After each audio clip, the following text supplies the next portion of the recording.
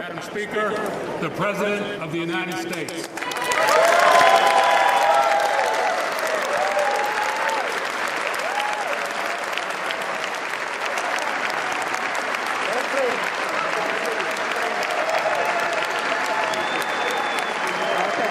Let's see. Maybe. Let's see. And then I'll get you anything.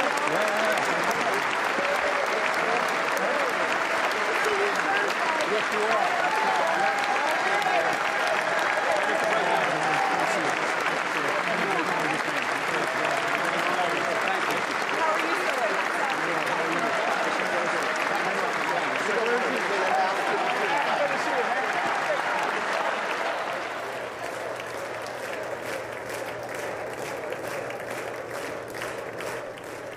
Announcing the President, the House Sergeant at Arms, retired General William Walker.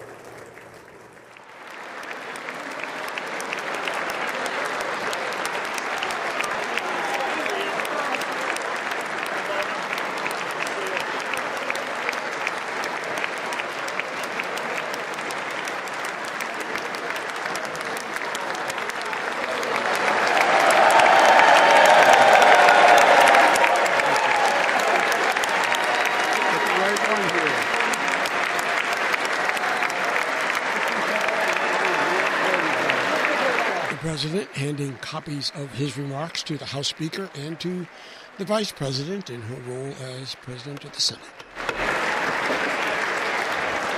Members of Congress, I have the high privilege and distinct honor of presenting to you the President of the United States.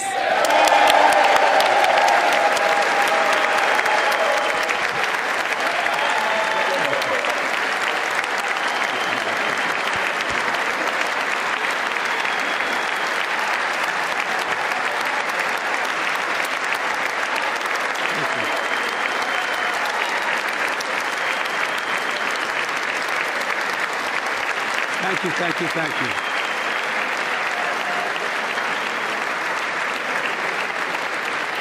Thank you all very much. Thank you, General. Thank you.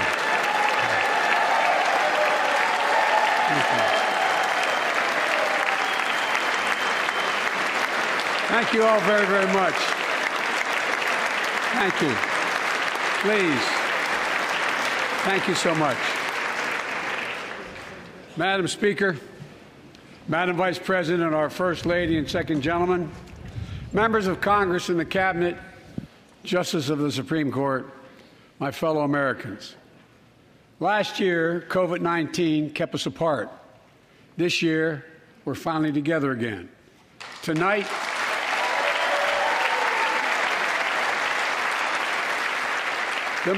we meet as Democrats, Republicans, and Independents, but most importantly, as Americans, with the duty to one another, to America, to the American people, to the Constitution, and an unwavering resolve that freedom will always triumph over tyranny.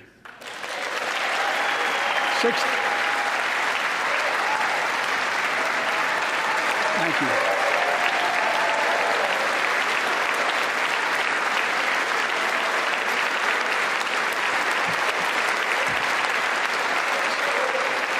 6 days ago, Russia's Vladimir Putin sought to shake the very foundations of the free world, thinking he could make it bend to his menacing ways.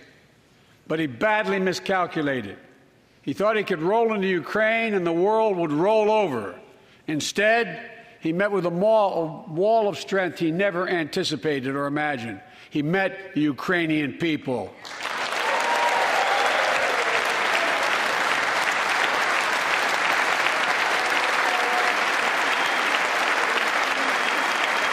President Zelensky To every Ukrainian, their fearlessness, their courage, their determination literally inspires the world. Groups of citizens blocking tanks with their bodies. Everyone from students to retirees to teachers turned soldiers defending their homeland. And in this struggle, President Zelensky said in his speech to the European Parliament, "Light will win over darkness." The Ukrainian ambassador to the United States is here tonight, sitting with the First Lady. Let each of us, if you're able to stand and send an unmistakable signal to the world of Ukraine. Thank you. Thank you, thank you, thank you.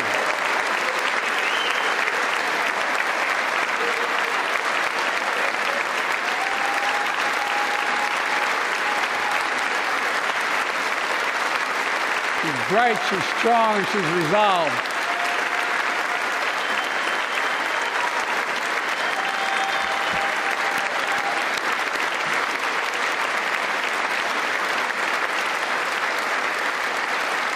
Yes, we, the United States of America, stand with the Ukrainian people. Throughout our history, we've learned this lesson. When dictators do not pay a price for their aggression, they cause more chaos. They keep moving, and the cost, the threats to America and America to the world keeps rising. That's why the NATO alliance was created, to secure peace and stability in Europe after World War II. The United States is a member, along with 29 other nations. It matters. American diplomacy matters. American resolve matters. Putin's latest attack on Ukraine was premeditated and totally unprovoked. He rejected repeated efforts at diplomacy. He thought the West and NATO wouldn't respond. He thought he could divide us at home, in this chamber, in this nation. He thought he could divide us in Europe as well. But Putin was wrong. We are ready. We are united, and that's what we did. We stayed united. We prepared extensively and carefully. We spent months building coalitions of other freedom-loving nations in Europe and the Americas, from America to the Asian and African continents, to confront Putin. Like many of you, I spent countless hours unifying our European allies.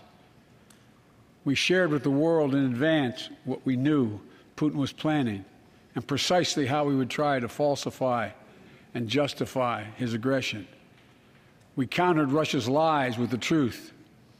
And now that he's acted, the free world is holding him accountable, along with 27 members of the European Union, including France, Germany, Italy, as well as countries like the United Kingdom, Canada, Japan, Korea, Australia, New Zealand, and many others. Even Switzerland are inflicting pain on Russia and supporting the people of Ukraine. Putin is now isolated from the world more than he has ever been. Together,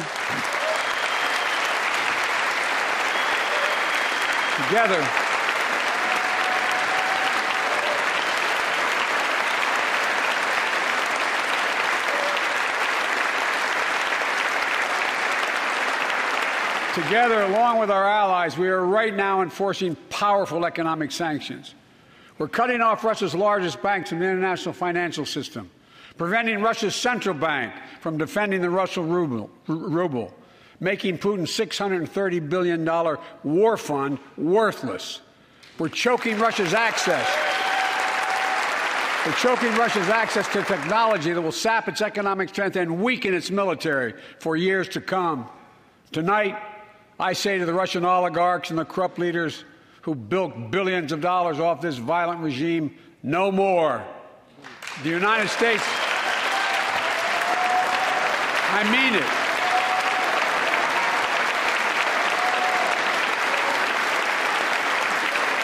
The United States Department of Justice is assembling a dedicated task force to go after the crimes of the Russian oligarchs.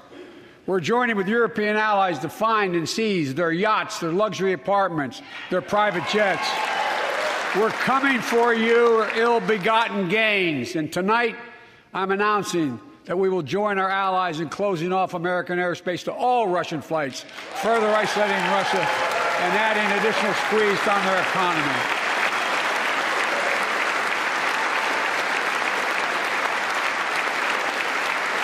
He has no idea what's coming. The ruble has already lost 30% of its value. The Russian stock market has lost 40% of its value, and trading remains suspended. The Russian economy is reeling, and Putin alone is the one to blame. Together with our allies, we're providing support to the Ukrainians in their fight for freedom. Military assistance, economic assistance, humanitarian assistance. We're giving more than $1 billion of direct assistance to Ukraine, and will continue to aid the Ukrainian people as they defend their country and help ease their suffering.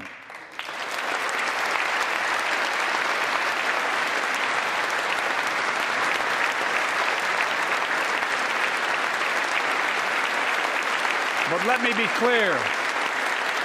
Our forces are not engaged and will not engage in the conflict with Russian forces in Ukraine. Our forces are not going to Europe to fight Ukraine, but to defend our NATO allies in the event that Putin decides to keep moving west. For that purpose, we have mobilized American ground forces, air squadrons, ship deployments to protect NATO countries including Poland, Romania, Latvia, Lithuania, and Estonia. And as I've made crystal clear, the United States and our allies will defend every inch of territory that is NATO territory with the full force of our collective power. Every single inch.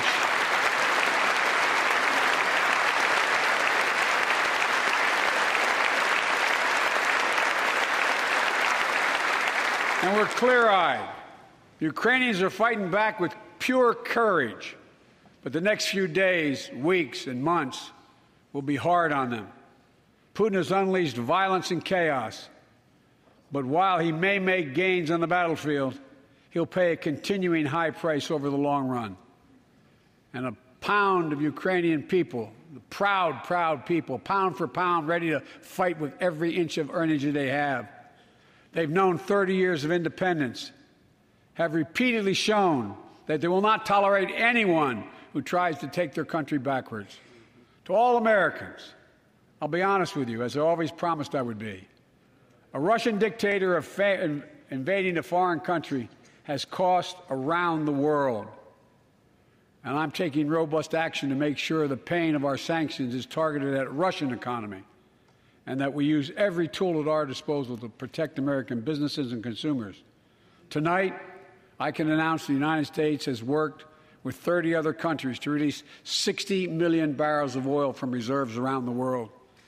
America will lead that effort, releasing 30 million barrels of our own strategic petroleum reserve. And we stand ready to do more if necessary, united with our allies. These steps will help blunt gas prices here at home, but I know news about what's happening can seem alarming to all Americans. But I want you to know we're going to be okay. We're going to be okay.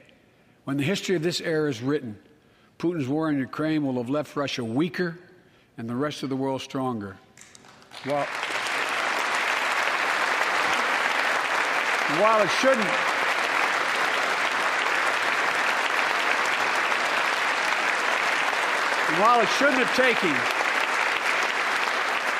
have taken something so terrible for people around the world to see what's at stake, now everyone sees it clearly. We see the unity among leaders of nations, a more unified Europe, a more unified West. We see unity among the people who are gathering in cities and large crowds around the world, even in Russia, to demonstrate their support for the people of Ukraine. In the battle between democracy and autocracies, democracies are rising to the moment, and the world is clearly choosing the side of peace and security. This is the real test, and it's going to take time. So let us continue to draw inspiration from the iron will of the Ukrainian people. To our fellow Ukrainian Americans who forged the deep bond that connects our two nations, we stand with you. We stand with you. Putin may circle Kyiv with tanks, but he'll never gain the hearts and souls of the Iranian people. He'll never extinguish their love of freedom, and he will never weaken the resolve of the free world.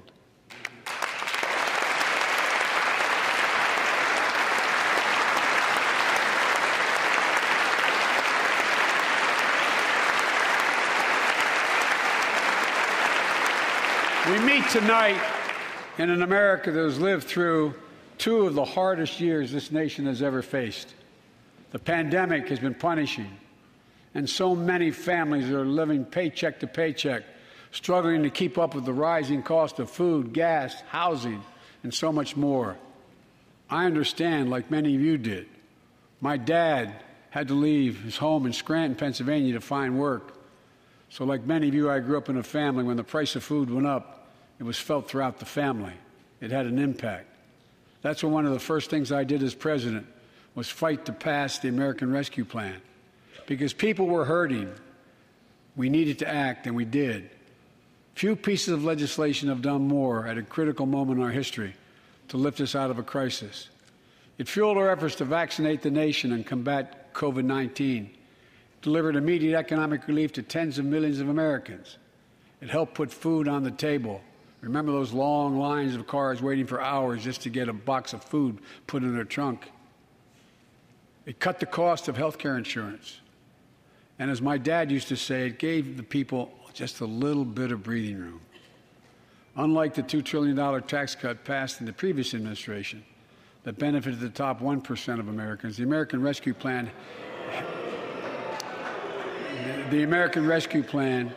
helped working people and left no one behind. Folks,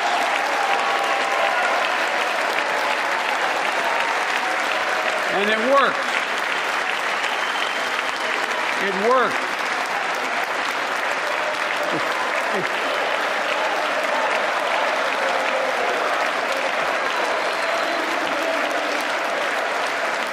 It worked.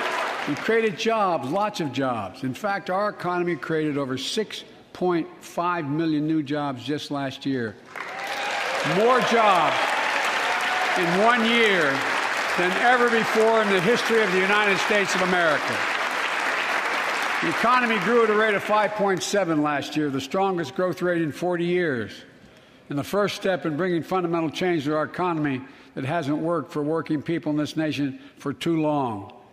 For the past 40 years, we were told that tax break for those at the top and benefits would trickle down and everyone would benefit. But that trickle-down theory led to a weaker economic growth, lower wages, bigger deficits, and a widening gap between the top and everyone else in nearly a century. Look, Vice President Harris and I ran for office, and I realize we have fundamental disagreements on this, but ran for office with a new economic vision for America. Invest in America, educate Americans, grow the workforce, build the economy from the bottom up and the middle out, not from the top down, because we know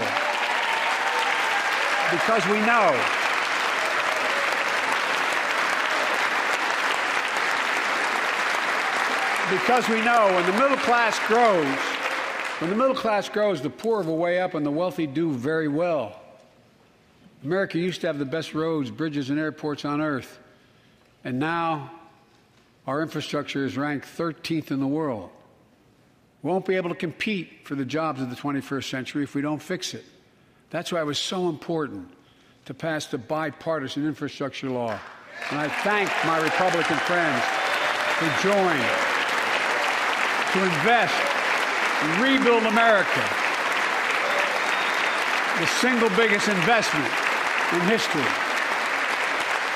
It was a bipartisan effort, and I want to thank the members of both parties who worked to make it happen. We're done talking about infrastructure weeks. We're now talking about an infrastructure decade. And look, it's going to transform America, to put us on a path to win the economic competition of the 21st century that we face with the rest of the world, particularly China. I've told Xi Jinping it's never been a good bet to bet against the American people. We'll create good jobs for millions of Americans, modernizing roads, airports, ports, waterways, all across America. And we'll do it to withstand the devastating effects of climate change and promote environmental justice. We'll build a national network of 500,000 electric vehicle charging stations. Begin to replace the poisonous lead pipes so every child, every American has clean water to drink at home and at school. We're going to provide affordable, high-speed internet for every American, rural, suburban, urban, and tribal communities. 4,000 projects have already been announced. Many of you have announced them in your districts. And tonight, I'm announcing that this year, we will start fixing over 65,000 miles of highway and 1,500 bridges in disrepair. And folks,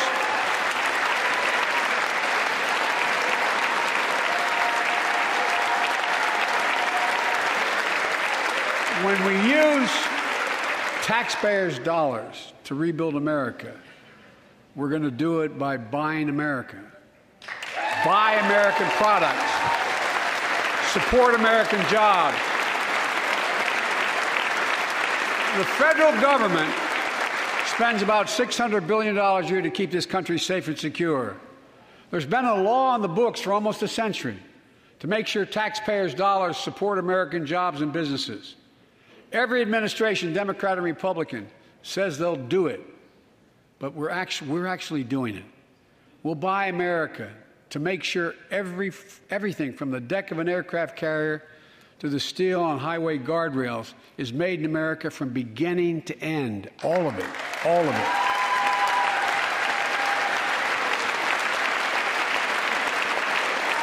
But folks,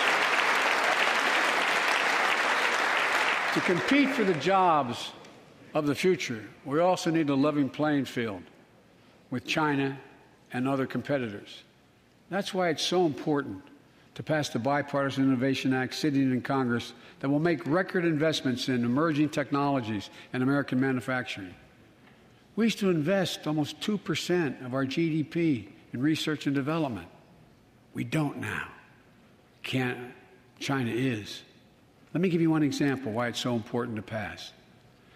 If you travel 20 miles east of Columbus, Ohio, you'll find 1,000 empty acres of land. It won't look like much, but if you stop and look closely, you'll see a field of dreams, the ground on which America's future will be built.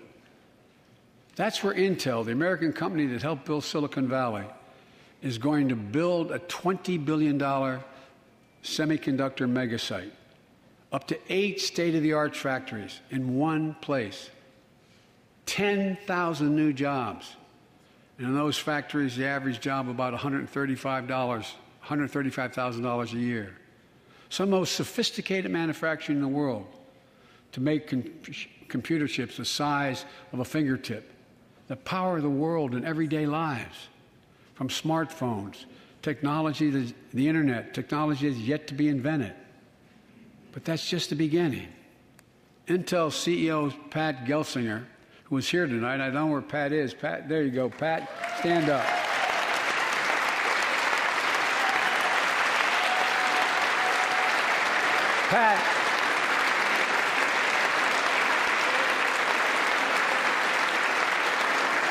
Pat came to see me, and he told me they're ready to increase their investment from $20 billion to $100 billion. That would be the biggest investment in manufacturing in American history. And all they're waiting for is for you to pass this bill. So let's not wait any longer. Send it to my desk. I'll sign it. And we'll really take off in a big way. And folks, Intel is not alone. There's something happening in America. Just look around and you'll see an amazing story. The rebirth of pride that comes from stamping products made in America. The revitalization of American manufacturing. Companies are choosing to build new factories here when just a few years ago they would have gone overseas. That's what's happening. Ford is investing $11 billion in electric vehicles, creating 11,000 jobs across the country. GM is making the largest investment in its history, $7 billion to build electric vehicles, creating 4,000 jobs in Michigan.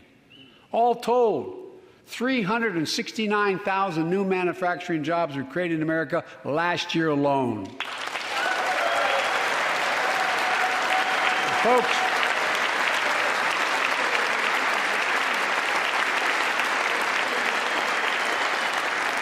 Powered by people I've met like JoJo Burgess from generations of union steelworkers in Pittsburgh, who's here with us tonight. Where are you, JoJo?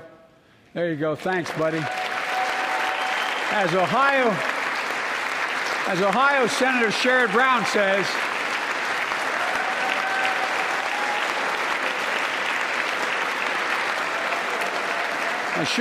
says, it's time to bury the label Rust Belt. It's time to see the what used to be called the Rust Belt become the home of a significant resurgence of manufacturing. And with all the bright spots in our economy, record job growth, higher wages, too many families are struggling to keep up with their bills. Inflation is robbing them of gains they thought otherwise they would be able to feel. I get it. That's why my top priority is getting prices under control. Look, our economy roared back faster than almost anyone predicted. But the pandemic meant that businesses had a hard time hiring enough people because of the pandemic to keep up production in their factories. So you didn't have people making those beams that went into buildings because they were out. The factory was closed. The panic also disrupted the global supply chain. Factories close. When that happens, it takes longer to make goods and get them to the warehouses, to the stores, and prices go up. Look at cars last year. 1/3 of all the inflation was because of automobile sales. There weren't enough semiconductors to make all the cars that people wanted to buy. And guess what? Prices of automobiles went way up, especially used vehicles as well. And so we have a choice. One way to fight inflation is to drive down wages and make Americans poorer.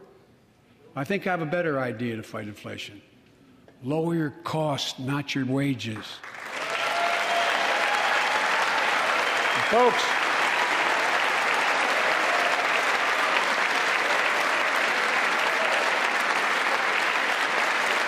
that means make more cars and semiconductors in America, more infrastructure and innovation in America, more goods moving faster and cheaper in America, more jobs where you can earn a good living in America. Instead of relying on foreign supply chains, let's make it in America. Look, economists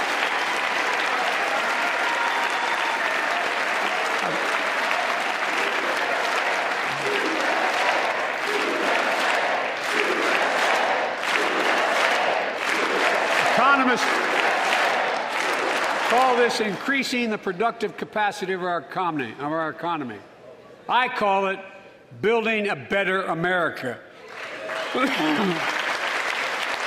My plan to fight inflation will lower your costs and lower the deficit. 17 Nobel laureates in economics said my plan will ease long-term inflationary pressures. Top business leaders, and I believe most Americans, support the plan. And here's the plan. First, cut the cost of prescription drugs. We pay more for the same drug produced by the same company in America than any other country in the world. Just look at insulin.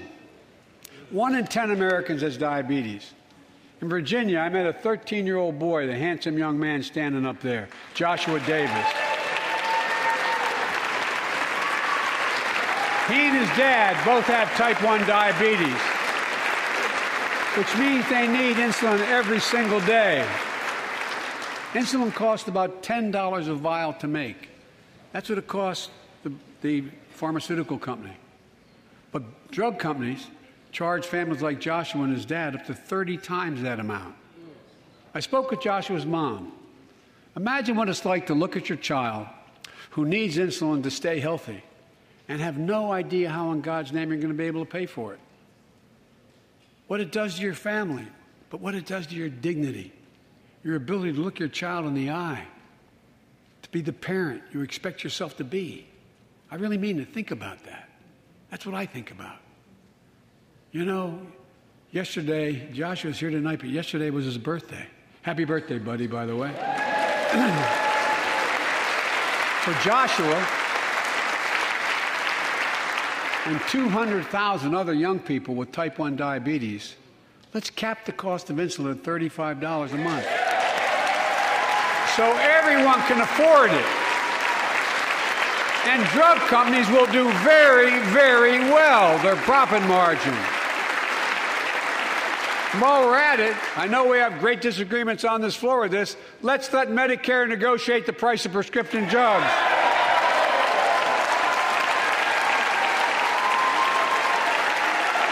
They already set the price for VA drugs.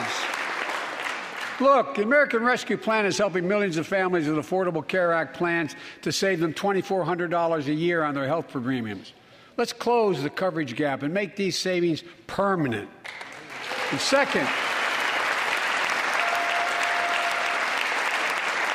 let's cut energy costs for families, an average of $500 a year by combating climate change. Let's provide an investment tax credits to weatherize your home and your business, to be energy efficient and get a tax credit for it. Double America's clean energy production in solar, wind, and so much more. Lower the price of electric vehicles, saving another $80 a month that you're not going to have to pay at the pump. Folks,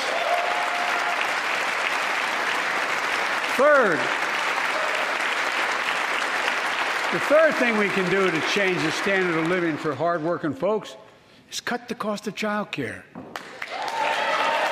Cut the cost of child care. Folks, if you live in a major city in America, you pay up to $14,000 a year for child care per child. I was a single dad for 5 years, raising 2 kids. I had a lot of help, though. I had a mom, a dad, a brother, and a sister that really helped. But middle class and working folks shouldn't have to pay more than 7% of their income to care for the young children. My plan would cut the cost of child care in half for most families and help parents, including millions of women who left the workforce during the pandemic because they couldn't afford child care, to be able to get back to work, generating economic growth. But my plan doesn't stop there. It also includes home and long-term care, more affordable housing, pre-K for 3- and 4-year-olds. All these will lower costs to families. And under my plan, nobody, let me say this again, nobody earning less than $400,000 a year will pay an additional penny in new taxes. Not a single penny.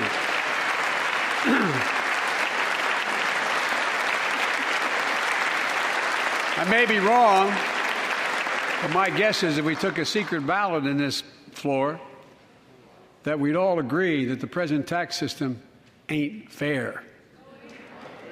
We have to fix it. I'm not looking to punish anybody, but let's make corporations and wealthy Americans start paying their fair share. Look, last year,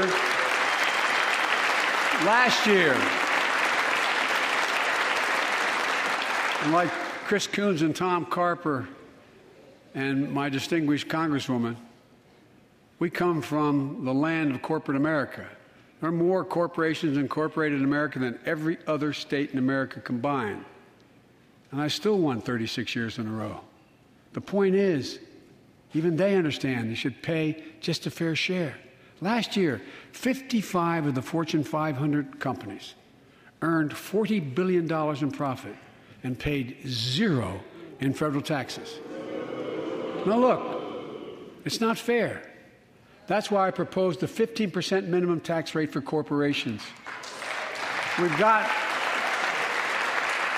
that's why in the G7 and other meetings overseas, we're able to put together, I was able to be somewhat helpful, 130 countries agree on a global minimum tax rate. So companies can't get out of paying their taxes at home by shipping jobs and factories overseas. It'll raise billions of dollars. That's why I propose closing loopholes for the very wealthy who pay a lower tax rate than a teacher and a firefighter. So that's my plan, but we'll go in more detail later. We will grow the economy, lower the cost of families. So what are we waiting for? Let's get this done. We all know we've got to make changes. Folks,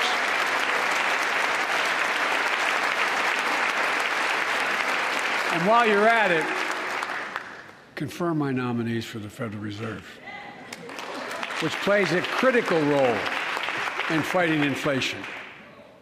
My plan will not only lower costs and give families a fair shot, it will lower the deficit. The previous administration not only ballooned the deficit with those tax cuts for the very wealthy and corporations, it undermined the watchdogs, the job of those to keep pandemic relief funds being wasted. Remember we had those debates about whether or not those watchdogs should be able to see every day how much money was being spent, where was it going to the right place? But in my administration, the watchdogs are back. And we're going to go after the criminals who stole billions of relief money meant for small business and millions of Americans. And tonight I'm announcing that the Justice Department will soon name a chief prosecutor for pandemic fraud.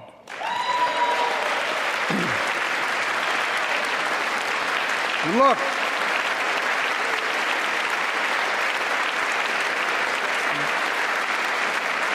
I think we all agree, thank you. By the end of this year, the deficit will be down to less than half of what it was before I took office. The only president ever to cut the deficit by more than $1 trillion in a single year. Lowering your cost also meant demanding more competition. I'm a capitalist, but capitalism without competition is not capitalism. Capitalism without competition is exploitation. It drives up profits. And corporations have to compete. Their profits go up and your prices go up when they don't have to compete. Small businesses and family farmers and ranchers, I need not tell some of my Republican friends from those states. Guess what? You got 4 basic meat packing facilities. That's it. You play with them or you don't get to play at all. And you pay a hell of a lot more. A hell of a lot more because there's only 4. See what's happening with ocean carriers and moving goods in and out of America. During the pandemic, about half a dozen or less foreign-owned companies raised prices by as much as 1,000% and made record profits. Tonight, I'm announcing a crackdown on those companies overcharging American businesses and consumers. And folks,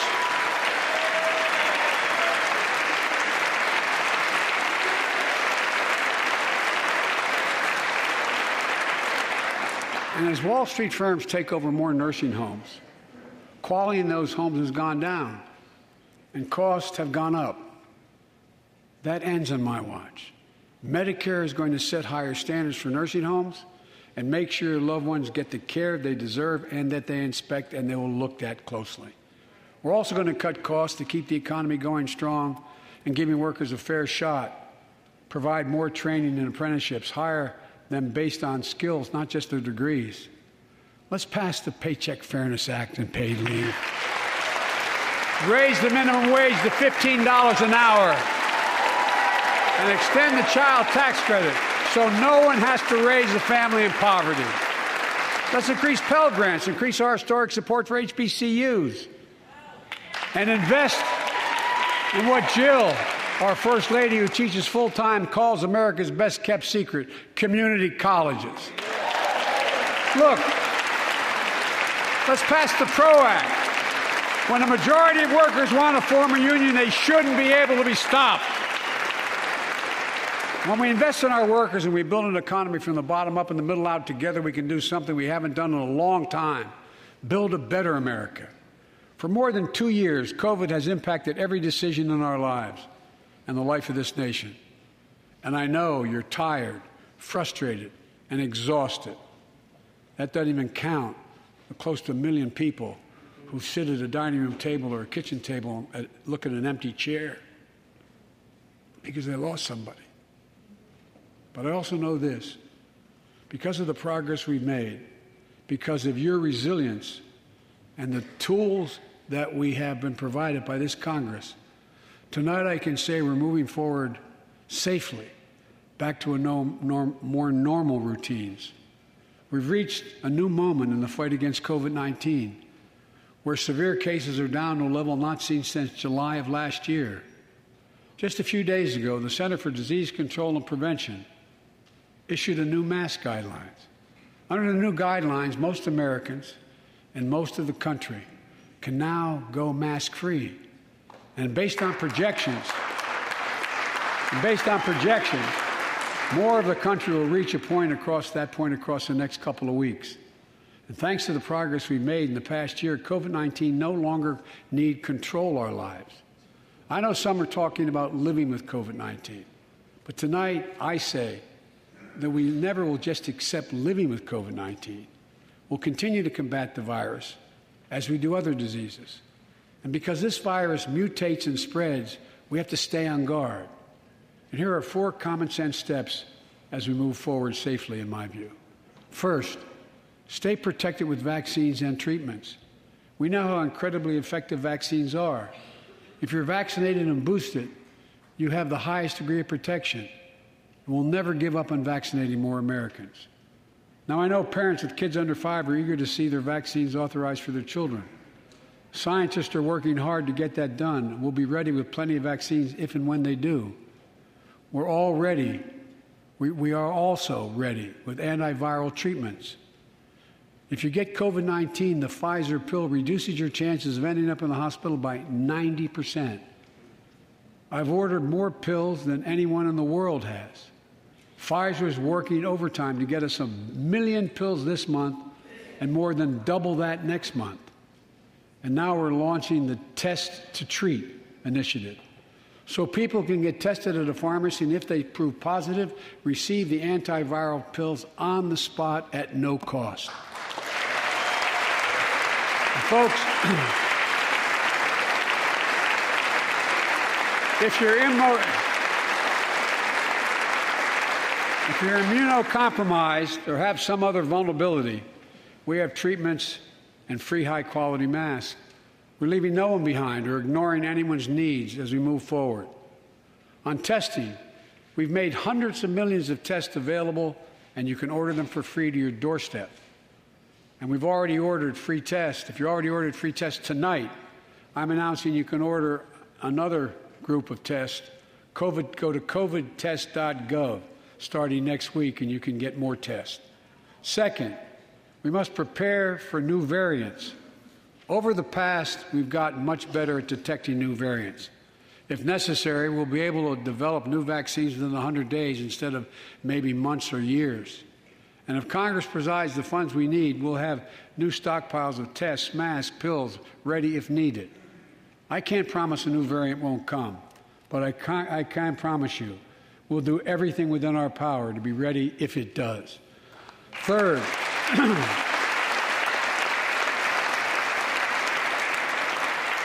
we can end the shutdown of schools and businesses. We have the tools we need. It's time for America to get back to work and fill our great downtowns again with people. People working from home can feel safe and begin to return to their offices. We're doing that here in the federal government. The vast majority of federal workers will once again work in person. Our schools are open. Let's keep it that way. Our kids need to be in school.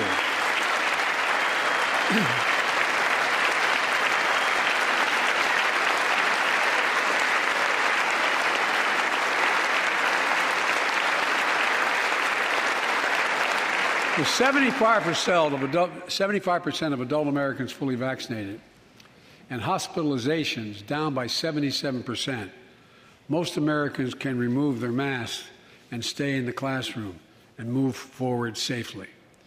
We achieved this because we provided free vaccines, treatments, tests, and masks. Of course, continuing this costs money, so I'll not surprise you. I'll be back to see you all. And I'm going to soon send a request to Congress. The vast majority of Americans have used these tools and may want again. We may need them again. So I expect Congress, and I hope you'll pass that quickly. Fourth, we'll continue vaccinating the world. We've sent 475 million vaccine doses to 112 countries, more than any nation on earth. We won't stop because you can't build a wall high enough to keep out a vaccine. The vaccine can stop the spread of these diseases. You know, we've lost so much in COVID-19. Time with one another, the worst of all, the loss of life. Let's use this moment to reset. So stop looking at COVID as a partisan dividing line. See it for what it is, a god-awful disease. Let's stop seeing each other as enemies and start seeing each other for who we are, fellow Americans. Look.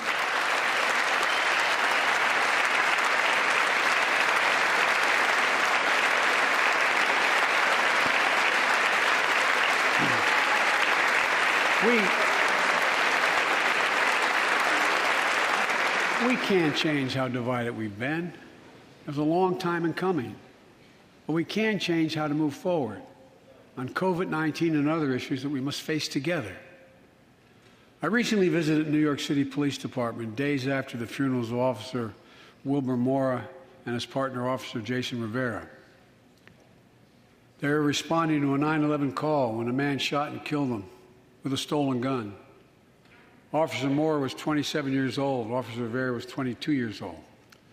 Both Dominican Americans who grew up in the same streets that they later chose to patrol as police officers. I spoke with their families, and I told them that we were forever in debt for their sacrifices and will carry on their mission to restore the trust and safety of every community deserves. Like some of you that have been around for a while, I've worked with you on these issues for a long time. I know what works. Investigating crime prevention and community policing, cops who walk the beat, who know the neighborhood, and who can restore trust and safety. Let's not abandon our streets or choose between safety and equal justice. Let's come together and protect our communities, restore trust, and hold law enforcement accountable. That's why the Justice Department has required body cameras, banned chokeholds, and restricted no-knock warrants for its officers. That's why the American Rescue Plan that you all provided $350 billion that cities, states, and counties can use to hire more police, invest in more proven strategies.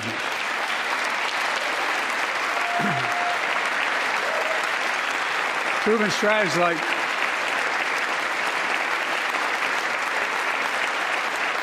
strategies like community violence interruption, trusted messengers, breaking the cycle of violence and trauma, and giving young people some hope. We should all agree the answer is not to defund the police. It's to fund the police. Fund them. Fund them.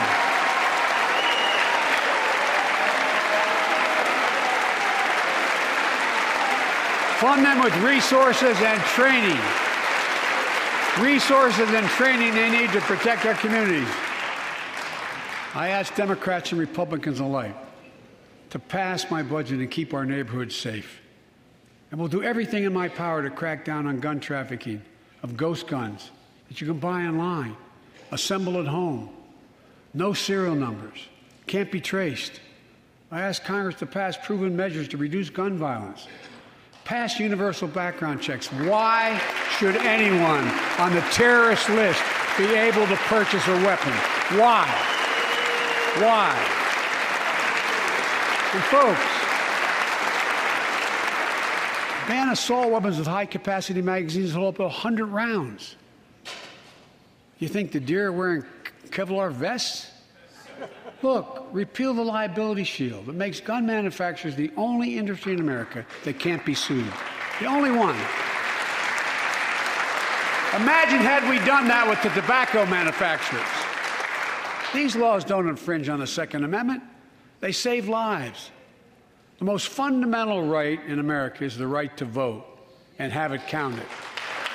And look, it's under assault. In state after state, new laws have been passed, not only to suppress the vote, we've been there before, but to subvert the entire election. We can't let this happen. Tonight I call on the Senate to pass the Freedom to Vote Act, pass the John Lewis Act, Voting Rights Act. And while you're at it, pass the Disclose Act so Americans know who's funding our elections. Look, tonight, I like to honor someone who dedicated his life to serve this country. Justice Breyer, an Army veteran, constitutional scholar, retiring Justice of the United States Supreme Court. Justice Breyer, thank you for your service. Thank you, thank you, thank you. I mean it. Get up, stand, let them see you. Thank you.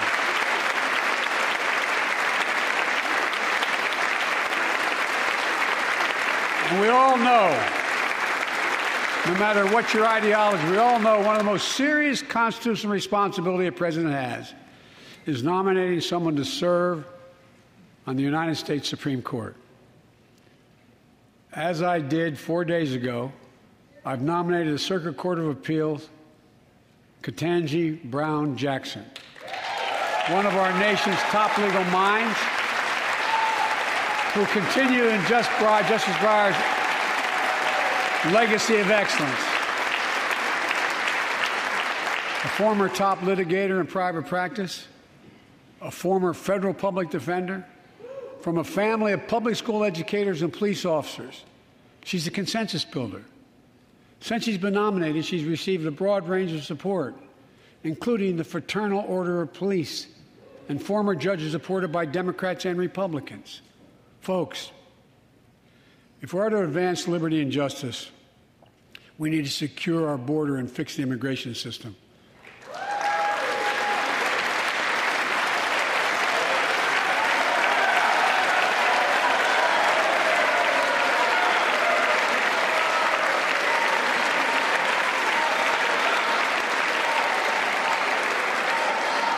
And as you might guess, I think we can do both.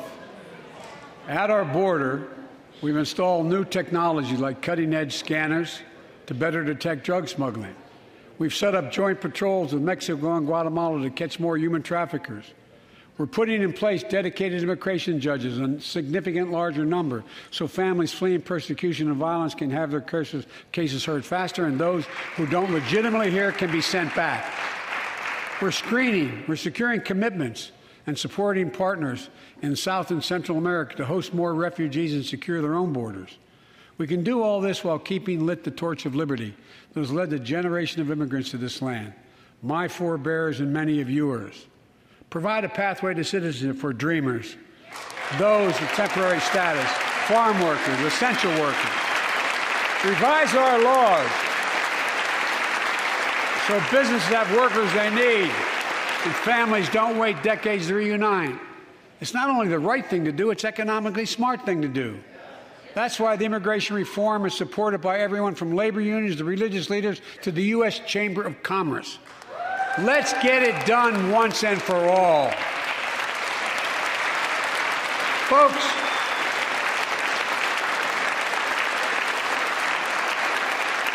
advancing liberty and justice also requires protecting the rights of women. The constitutional right affirmed by Roe v. Wade, standing precedent for half a century, is under attack as never before. If you want to go forward, not backwards, we must protect access to health care, preserve a woman's right to choose, and continue to advance maternal health care for all Americans.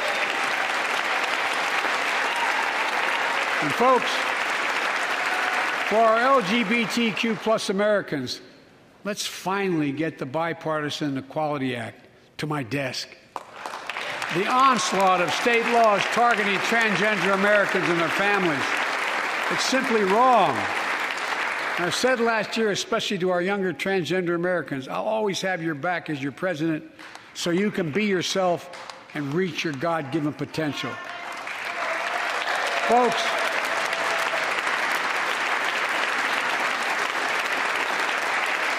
as I've just demonstrated, while it often appears we do not agree, and that we do agree on a lot more things than we acknowledge.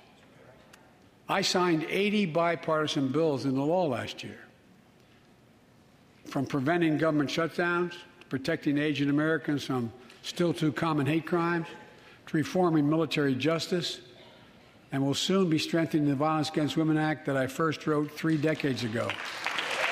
And it's important. It's important for us to show the nation we can come together and do big things.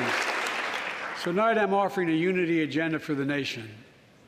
4 big things we can do together, in my view. First, beat the opioid epidemic. There's so much we can do. Increase funding for prevention, treatment, harm reduction, and recovery. Get rid of outdated rules and stop doctors stop doctors prescribing treatments. Stop the flow of illicit drugs by working with state and local law enforcement to go after the traffickers. And if you're suffering from addiction, you should know you're not alone. I believe in recovery, and I celebrate the 23 million Americans in recovery. Second, let's take on mental health, especially among our children whose lives and education have been turned upside down. The American Rescue Plan gave schools money to hire teachers and help students make up for lost learning. I urge every parent to make sure your school does just that. Have the money. We can all play a part. Sign up to be a tutor or a mentor. Children were also struggling before the pandemic: bullying, violence, trauma, and the harms of social media. As Frances Haugen, who is here tonight with us, has shown, we must hold social media platforms accountable for the national experiment they're conducting on our children for profit.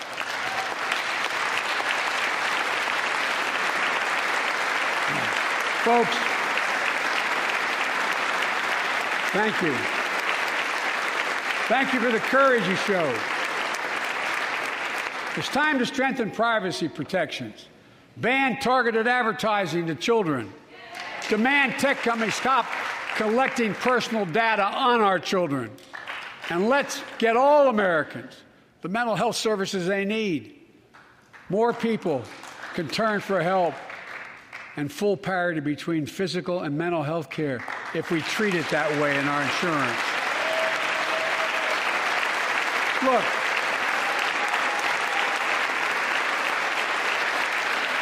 the third piece of that agenda is support our veterans. Veterans are the backbone and the spine of this country. They're the best of us. I've always believed that we have a sacred obligation to equip those we send to war and care for those and their family when they come home. My administration is providing assistance in job training, housing, and now helping lower-income veterans get VA care debt-free. And our troops in Iraq and Afghanistan have faced many dangers, one being stationed at bases breathing in toxic smoke from burn pits. Many of you have been there. I've been in and out of Iraq and Afghanistan over 40 times. These burn pits that incinerate waste, the waste of war, medical and hazardous material, jet fuel, and so much more. And they come home, many of the world's fittest and best trained warriors in the world. Never the same. Headaches, numbness, dizziness. A cancer that would put them in a flag-draped coffin. I know. One of those soldiers was my son, Major Bo Biden. I don't know for sure if the burn pit that he lived near, that his hooch was near in Iraq and earlier than that in Kosovo, is the cause of his brain cancer, the disease of so many other troops. But I am committed to find out everything we can, committed to military families like Danielle Robinson from Ohio, the widow of Sergeant First Class Heath Robinson. He was born a soldier, Army National Guard, combat medic in Kosovo and Iraq, stationed near Baghdad, just yards from burn pits the size of football fields. Danielle is here with us tonight. They love going to Ohio State football games.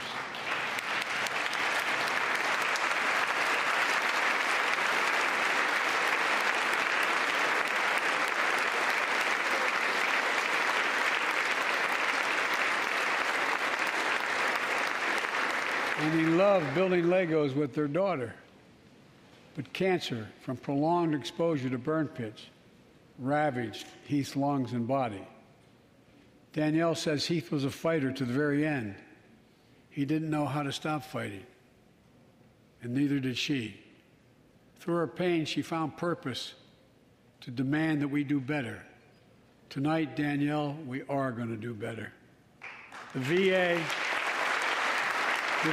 is pioneering new ways of linking toxic exposure to disease, already helping more veterans get benefits. And tonight, I'm announcing we're expanding eligibility to veterans suffering from 9 respiratory cancers.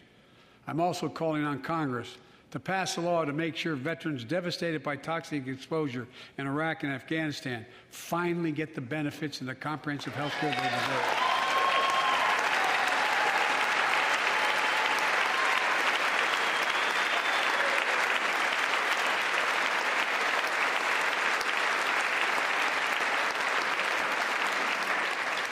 And fourth and last, let's end cancer as we know it.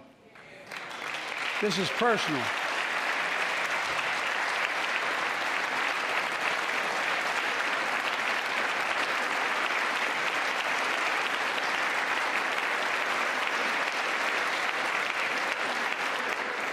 This is personal to me and to Jill and to Kamala and so many of you.